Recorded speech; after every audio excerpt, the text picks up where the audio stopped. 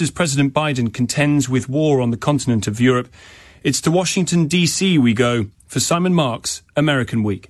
Tom, let's start with the big question of the hour, the day and the week. It was asked of President Biden at a White House event last weekend. Mr. President, should Americans be worried about nuclear war? No. That string quartet playing in the background there only underscoring possible comparisons to the band that played on as the Titanic went down. President Biden telling Americans with a single no that there's no need to panic. The Washington Post would soon publish an article letting us know that after consulting a slew of Russia experts, most of whom have got Vladimir Putin entirely wrong for the last 20 years, they all agreed there was no cause for concern. But some people are worried, especially given the events that played out last night, right in the middle of America's prime time. These are live images, Europe's largest nuclear power plant, the largest one on the continent. And this moment, it's reportedly being shelled by Russian troops. Ukraine's foreign minister tweeting this just a moment ago, and I'm quoting directly now, fire has already broken out. If it blows up, it will be 10 times larger than Chernobyl. Shepard Smith there on CNBC, Anderson Cooper on CNN. As the night went on, we all learnt that in fact the fire had broken out beyond the perimeter of the power plant in a training building. But the Russians last night turned another page in their scorched earth onslaught of Ukraine. President Biden burnt the phone lines not only to President Zelensky as the power plant came under attack, but also to his own Undersecretary for Nuclear Security. The International Atomic Energy Agency's chief was urging the Russians to stand down, and by the time Friday dawned, the US had seen enough. Its embassies in Moscow and Kiev today simultaneously declared the Russian attack a war crime. This is the worst military aggression in Europe for decades. NATO's Secretary-General Jens Stoltenberg speaking at Alliance headquarters in Brussels today. With the cities under siege, schools, hospitals and residential buildings shelled, reckless actions around a nuclear power plant last night, and many civilians killed or wounded. The days to come are likely to be worse, with more death, more suffering, and more destruction. As the Russian armed forces bring in heavier weaponry and continue their attacks across the country. Despite President Zelensky's pleas for the creation of a no-fly zone and NATO support tackling that Russian convoy stalled in its progress towards Kiev, once again the US and its NATO allies demurred. On a no-fly zone, it was mentioned at the same time allies agree that we should not have NATO planes operating over Ukrainian airspace or NATO troops on Ukrainian territory. Visiting NATO today, US Secretary of State Antony Blinken, hours after we learnt that yes, America is now sharing intelligence in real time with the Ukrainians and that the Pentagon has now established a hotline with senior Russian military commanders. The precise terms of its use are unclear, but it's part of a deconfliction effort aimed at avoiding misunderstandings over Russian movements in Ukraine. The Secretary of State didn't have much to say this morning, but he did repeat the Allies' determination to avoid being sucked into war with Russia over Ukraine. Ours is a defensive alliance. We seek no conflict. But if conflict comes to us, we're ready for it. But as last night's crisis at the nuclear plant indicated, the slope towards conflict between Russia and the US would be very easy to slip on and is nuclear tipped. The now sanctioned Russian Foreign Minister Sergei Lavrov warned again this week that President Putin will, if necessary, engage in a nuclear strike against NATO targets. In his State of the Union address on Tuesday, President Biden insisted that the US can walk the line. Our forces are not engaged and will not engage in the conflict with Russian forces in Ukraine. Our forces are not going to Europe to fight Ukraine, but to defend our NATO allies in the event that Putin decides to keep moving west. For that purpose, we have mobilized American ground forces, air squadrons, ship deployments to protect NATO countries including Poland, Romania, Latvia, Lithuania, and Estonia. And as I've made crystal clear, the United States and our allies will defend every inch of territory that is NATO territory with the full force of our collective power. Every single inch. Stirring stuff, a speech that told Americans the crisis is at the heart of America's need to prove that democracies can triumph over autocracies like Russia and China. It's the battle for the 21st century, said the president.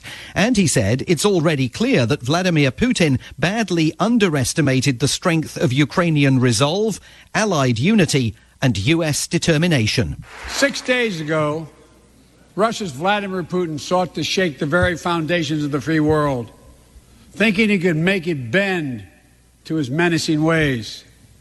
But he badly miscalculated. He thought he could roll into Ukraine and the world would roll over. Instead, he met with a wall of strength he never anticipated or imagined. He met the Ukrainian people. The United States Department of Justice is assembling a dedicated task force to go after the crimes of the Russian oligarchs. We're joining with European allies to find and seize their yachts, their luxury apartments, their private jets. We're coming for your ill-begotten gains. And tonight, I'm announcing that we will join our allies in closing off American airspace to all Russian flights, further isolating Russia and adding additional squeeze on their economy. He has no idea what's coming. But Vladimir Putin will have taken note of the fact that the president's speech contained not one single demand of him. And since it was made, the only thing that has been unleashed are more American sanctions. Last night, the US even targeting Putin's press secretary Dmitry Peskov and Yevgeny Prigozhin. He's known as Putin's chef because his restaurants and catering businesses have hosted numerous dinners for foreign dignitaries visiting Moscow.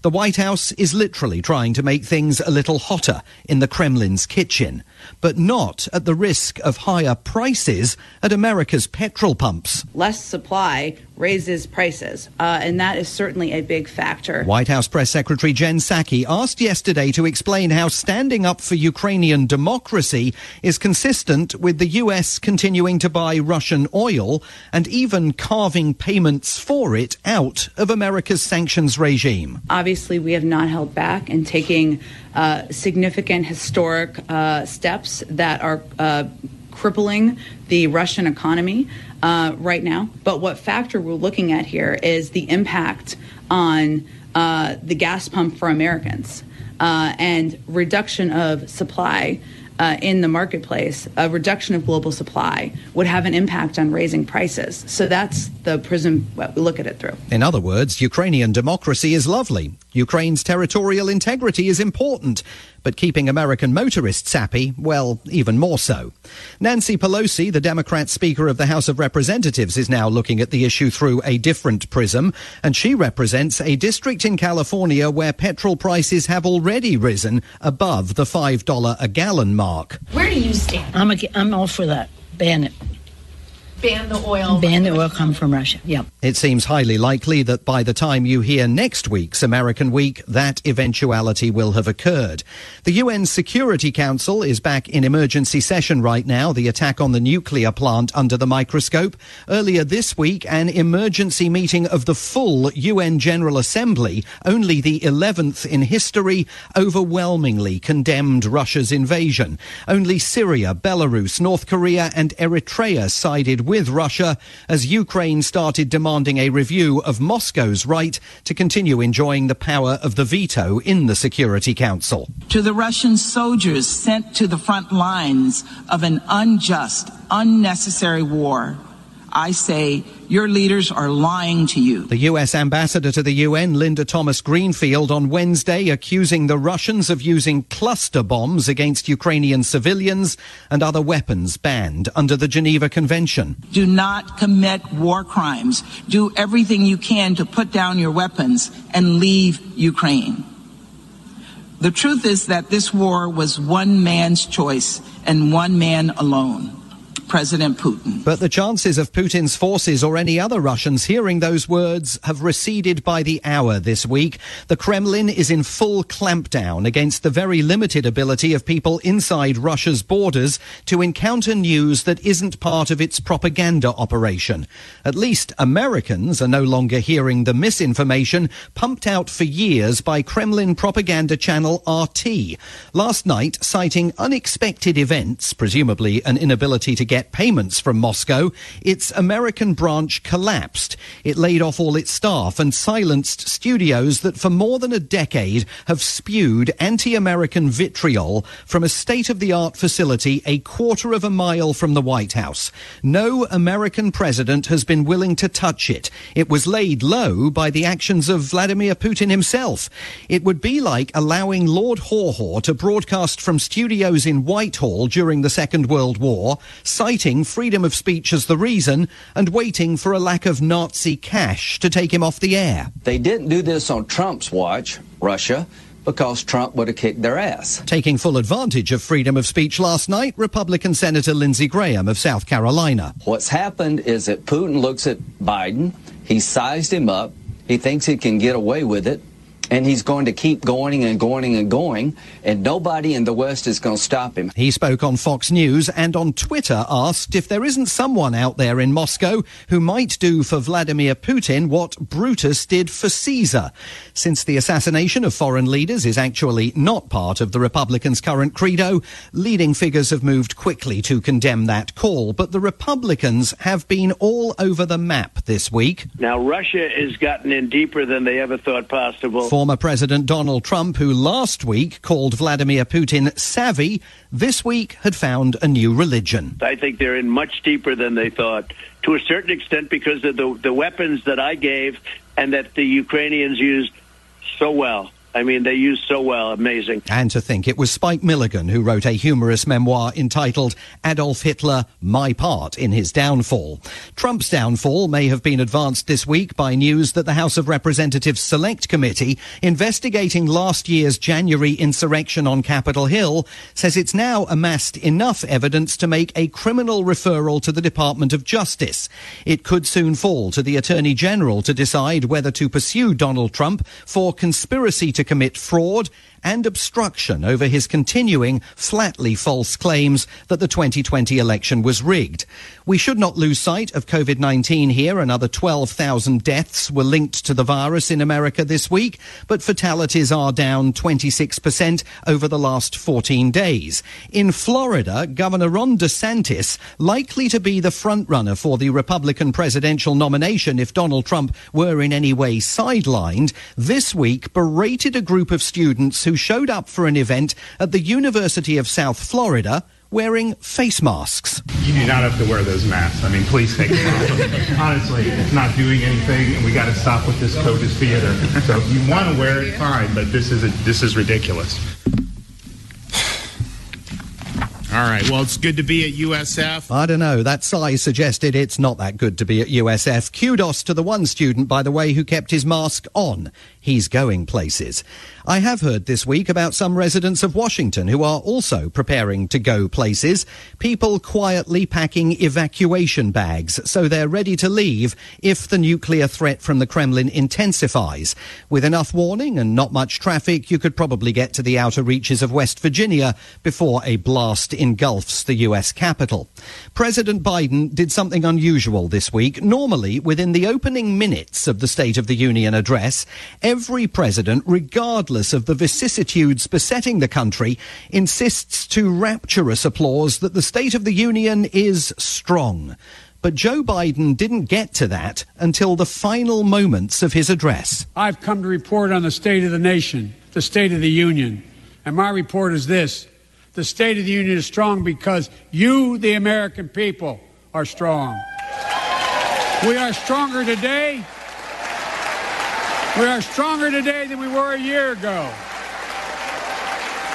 And we'll be stronger a year from now Will we? That's quite a hostage to fortune for a country bending over backwards to avoid goading Vladimir Putin or otherwise slipping into conflict with him for fear the madman in the Kremlin might go nuclear. For 20 years, US policy has been dominated by a desire never to overreact to whatever the Russian leader does. Today, Tom, it's the people of Ukraine who are paying the ultimate price for that. Live from Washington, D.C. with his American Week, LBC's Simon Marks. It's 5 o'clock. The Russian forces have taken command of the place. They are controlling the access, they are securing the place. Basically, they are in charge. Russian forces take control of Europe's biggest nuclear power station in southern Ukraine. The UN confirms no radioactive material has been released, but says the situation is unstable. Meanwhile, the days to come are likely to be worse, with more death, more suffering, and more destruction. NATO says the attacks on Ukraine represents the worst military aggression in Europe for decades, but warns the worst is still ahead. And he started off with the most beautiful delivery. Gary has absolutely no idea what has happened to it. Well, that has turned about 2.5 feet. What a start for Shane Warne. Australian cricketer Shane Warne dies aged 52. On your radio, on Global Player, and Play LBC. Leading Britain's conversation. This is LBC.